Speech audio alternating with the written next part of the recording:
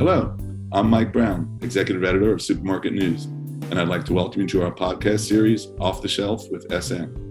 In today's episode, we're joined by Mike Salguero, the founder and CEO of ButcherBox, a leading online subscription-based provider of high-quality and claims-based meats delivered to customers' doors. Mike founded ButcherBox in 2015 when he discovered that 100% grass-fed beef was extremely hard to find in the U.S.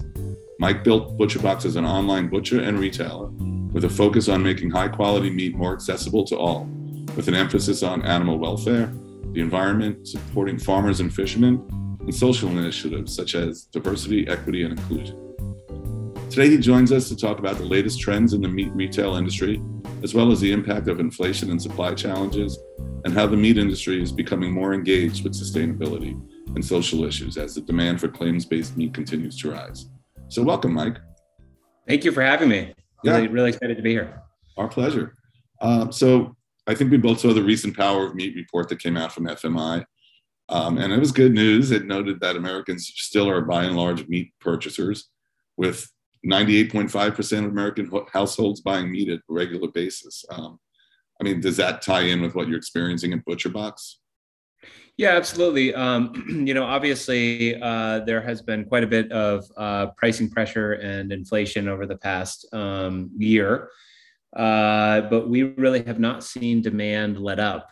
It seems like customers are prioritizing the food that they're eating as an item that's really important for them. And so, if anything, we've just seen meat consumption rising. And then in our case, in the claims-based space, we do see an increased focus on people's health and claims-based meat. People are choosing more often because they're caring more about the food that they're eating and what they're doing. Right. So beyond the inflation that we're seeing now, what have the past 2 years of the pandemic been like for your company? In terms of it's whack-a-mole out there. It's tough. So when the pandemic started, so we're now 2 years in. When the pandemic started, we saw incredibly high demand just coming in the door, lots and lots of customers trying to get a box. And then our both new customers and existing customers. Our existing customers were trying to stock up and get as much meat as possible. So we never ran out of meat, but we certainly we had to go on a wait list pretty quickly where we didn't let anyone new in, and really just wanted to make sure that we honored the customers that we had and made sure that we could get them the products that they were looking for. And so by the summer of 2020, that had kind of worked its way out. And then there were all these just different shortages, whether it was, my favorite was dry ice. So we ship frozen in the mail. So you get a box with 8 to 12 pounds of meat or more if you order more add-ons direct to your door. And we ship with dry ice and keep the stuff frozen. Well, dry ice, it turns out, is carbon dioxide, frozen carbon dioxide. Carbon dioxide comes mostly in this country from the ethanol process.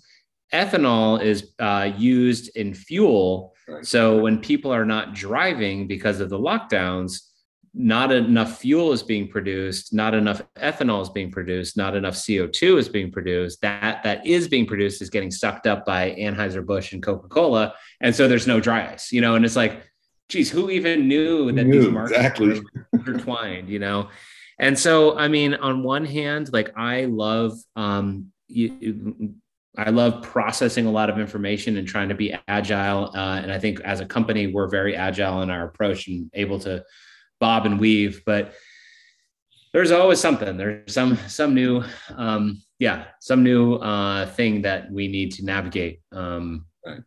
And, certainly now in the past year, really what we've seen is some really big price increases across the board, whether it's paper and packaging, whether it's labor, whether it's moving trucks around the country, fuel surcharges, labor surcharges. They're kind of everywhere. And from the people I talk to in the meat industry and in other consumer packaged goods industries, it's really a question of how does that change? When does that go away? And what does that look like? And I think we, as well as others, are concerned about prices just continuing to rise because it makes things less and less accessible to customers. And unfortunately, despite the fact that people have received that wages have increased as much as they have over the past year, most of that has been eaten up by inflationary pressures on the other side.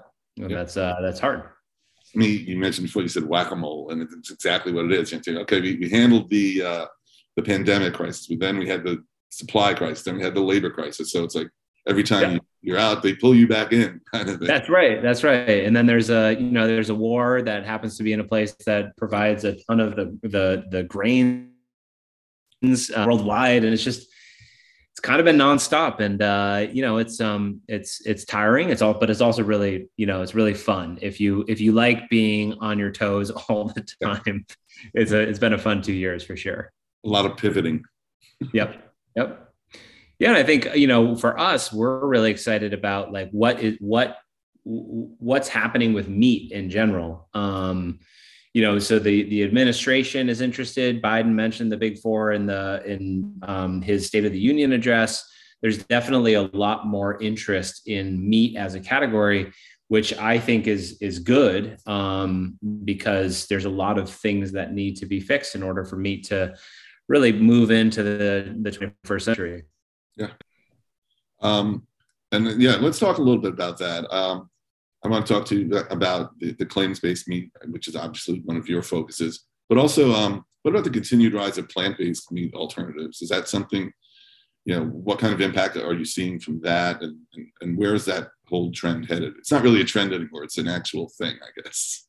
Yeah, it is an actual thing. I mean, in the Power of Meat report, plant-based is really still a tiny fraction of the overall meat market. And while it did have explosive growth over 2020, really it's not growing nearly as fast as it one time did. I believe that's because if you remember back in 2020, there was nothing on the shelves. And so what you saw was bison grew dramatically, lamb grew dramatically. Why did those grow? Because they're like literally the last thing on the shelf. And plant-based grew dramatically because it's one of the last things on the shelf. Mm-hmm. I'm a little worried about the plant-based market, to be perfectly honest. I think that the approach of making things that look like meat and taste like meat, but you're using monocropped soybeans and genetically modified stuff. And I don't think that's the answer. Like, I don't think it's environmentally great. We like to say that we agree with vegetarians and plant-based eaters. We actually have a lot of people who have been told by doctors that they need to eat meat. And they're like, okay, if I'm going to do it, I want to do it the most conscientious way possible. We agree that the industry needs to be fixed and that the industry is in some ways broken. Where we disagree is we're focused on the actual meat market. So I think plant-based will continue to stay. I think cultured meat is a whole other thing, which is pretty interesting. We've looked into that just to understand what's happening there. I think that's a really interesting market. One of the things that Anne Marie, who does the Power of Meat, has talked about over the past few years is the rise of the inclusion burgers. These are the burgers that are half meat, half vegetable, like mushroom. I think that's going to be really big and far bigger, I think, than plant-based. I think plant-based has a role. We are looking at providing plant-based options, although we want like real ingredients, but we're looking at plant-based options for our members because we do know that, members host others for dinner and some people don't eat meat, and that's perfectly okay. I think that's, certainly not the path I've taken, but I do think I like to say that we're in alignment that the way in which animals are raised and harvested in this country needs to change. Right. Yeah. And that brings me to my next point. ButcherBox as a specialist in claims-based meats, honestly, that's kind of the target for a lot of the plant-based people. They're not necessarily vegetarian so much, but it's the issues around meat that bother them more. So we've seen a rise in claims-based meats. I'm sure you have. Consumers are becoming much more engaged with sustainability issues and social issues, animal, humane treatment of animals. So what's the impact of that on the meat industry as a whole, and obviously for ButcherBox? Yeah, I think that the impact is that the meat industry needs to embrace this rather than fight against it. I was on a panel at the meat conference last year, and I reminded people I've gone to the meat conference year over year, and the idea of online sales was like always thought of as this super niche. We don't need to worry about online. And then the next year it was like, online's pretty interesting. And then the next year is like, online's really. And then by the time the pandemic happened, if you didn't have an online strategy as a retailer, you were in trouble. And those that had an online strategy, those that thought about the future, did incredibly well. So you saw companies such as Target just cleaning up on online grocery store sales because they prioritized it earlier than like the day the pandemic hit. I drew a parallel with that to claims-based. Like the train has left the station. The question is, are you going to keep saying, this is niche, this is super small, can't make it, can't scale it, not affordable, all the things that people say, rather than like, wow, we really need to figure this out. And that transformation is absolutely here. It's absolutely happening. And I think I'm excited that meat companies are waking up to it, retailers and meat companies, and are saying like, we need to make this a priority.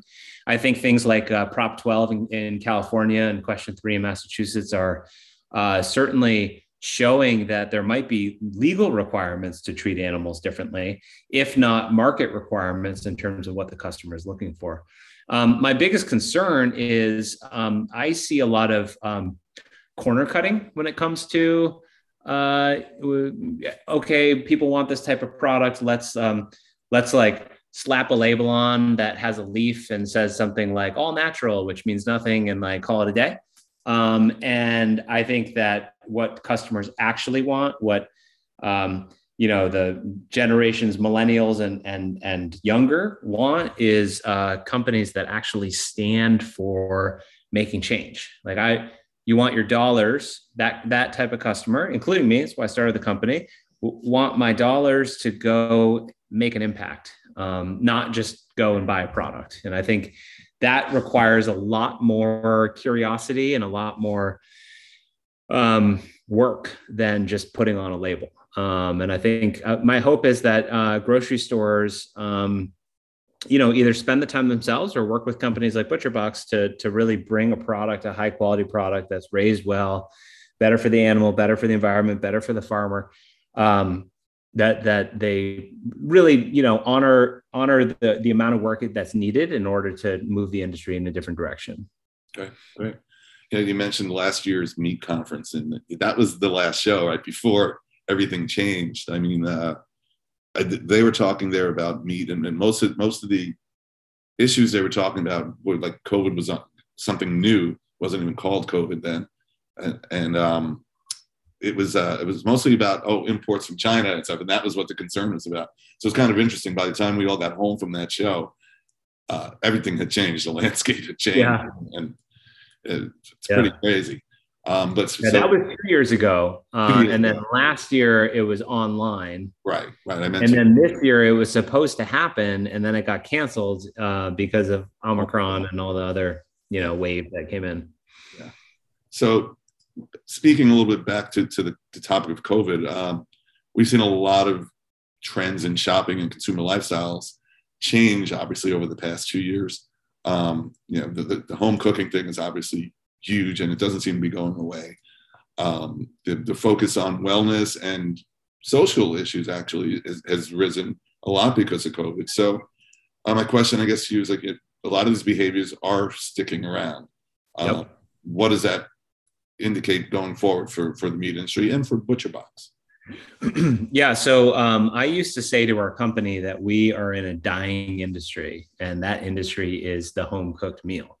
Mm-hmm. That, if you looked at the trends pre-pandemic, if you looked at the trends year over year, it was just like less home cooked meals, less home cooked meals, less home cooked meals. And then the pandemic hit and, obviously completely changed that overnight. And what we've seen, and we've done a bunch of research in this area, we've talked to customers, we've talked to non-customers, we're really interested in like the meal and what does that mean for people and where are they getting it and et cetera. And what we found very interesting, and this is absolutely true for me in my experience, is the pandemic forced people to have to cook. And a lot of cooking is about getting confident in what you're cooking.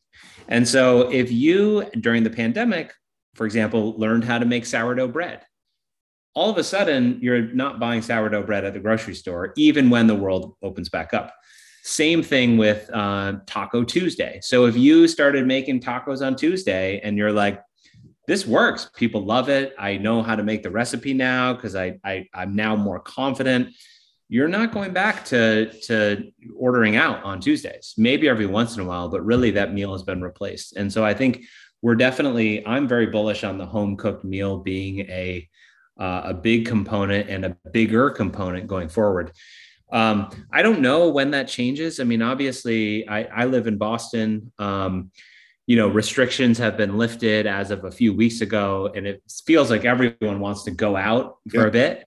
But then we have another wave possibly coming of COVID, and then we'll be back in our houses or, whatever happens. Hopefully that doesn't happen. So I do think that home cooking and fending for yourself is changed for good. I mean, I learned during the pandemic how to give my dog a haircut.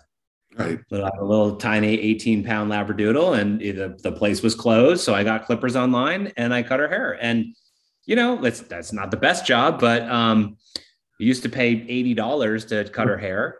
And now I do it myself. And I enjoy doing it. I don't see myself going back, like maybe every once in a while, but I do think that me as a regular customer every 8 weeks is gone. And I think that is the case with meat in general. I think that's a really big opportunity for retailers in terms of how do you simplify people's lives and empower them in the kitchen in ways that they feel really good about putting the food that they're putting on the table or putting in, into their bodies.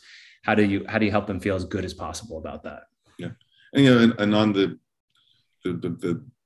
more granular side, that there is inflation and people are not going out to restaurants. I mean, I live in New York, so I go out fairly often still to restaurants, and the prices have gone like sky high. Oh my God. I know prices are up in the supermarket too, but realistically, you can still afford to go out and buy food. You might not be able to go out and dine, that's right. times a week. Yeah. And, I think that's one of the reasons why people come to a company like ButcherBox is that you can get that restaurant quality delivered to your door. And then if you cook it and you get good at cooking it, you really, why would you go pay the whatever it is now, $65 for a filet on a plate Right. when you can just cook it yourself and pay a fraction of that? And, in many ways, at least in my life, I've found that I feel way healthier now than I did when I was eating out a few times a week because of, whatever lack of oils or it's really hard to be healthy, to eat healthy and eat out a lot. And that's been really, it's like, who wants to go back to that lifestyle? Not me, at least. I don't know. Maybe some people really miss it. I do. Yeah, I think some people just want to get out of the house, but I think that'll wear off once they're out of the house. Yeah, that's right. Yeah. So just to wrap up a little bit, going forward, what do you see as the big trends, whether it's challenges or opportunities in meat that retailers will be facing, let's say in the next year? I mean, things change quickly, so it's hard to make any kind of projection. They change quickly. We didn't know there was going to be a war. We didn't know this. But just in general, what do you see some overall trends to watch in the meat industry? So for one, and I don't necessarily have any insider info on this, my guess is as good as anyone's, but I think that what we're going to see economically is, inflationary period, which is what we're dealing with, followed by a fast and deep recession. And hopefully that's not the case. But I also think, I've talked to a bunch of consumer packaged goods people, and it's kind of like, how do prices ever come down? And it's like, well, if there was a recession, that would be a driver of price reduction.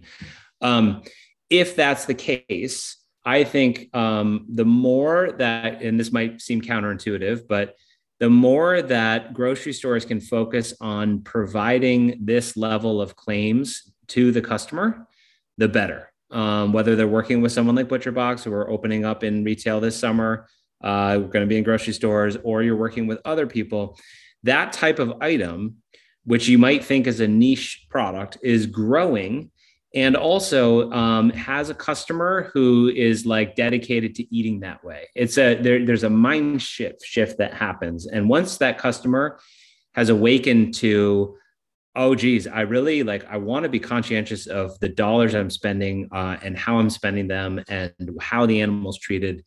I believe that helps recession-proof the meat case. The more claims-based it is, the more recession-proof it is. I don't know if that's true, but that is, and I think a recession's coming. That's what I would be focused on. And I do think there is and I like to be the flag bearer of this. There is a transformation happening. The customer is definitely more interested in claims-based. Obviously, it's still small, and that's fine if people want to ignore it and just talk about, well, most of the industry is not that way. But it is coming quickly, and just being prepared for that, whether it's, Prop 12 stuff, or it's just understanding that customers are increasingly wanting products that are better for the planet and better for the animal, and better for the customer and better for the environment. Like, all of that stuff is really important to the customer, and honoring that rather than shunning that is what I would be focused on if I was a retailer right now. Okay, great. Just before we wrap up, you did mention there that ButcherBox will be going to retail this year. Is that something that you want to mention or talk about a little bit? Or yeah, for sure. We're super excited about it. Okay. I mean, so we are, our website is butcherbox.com. We are a direct to consumer, deliver to your door online service.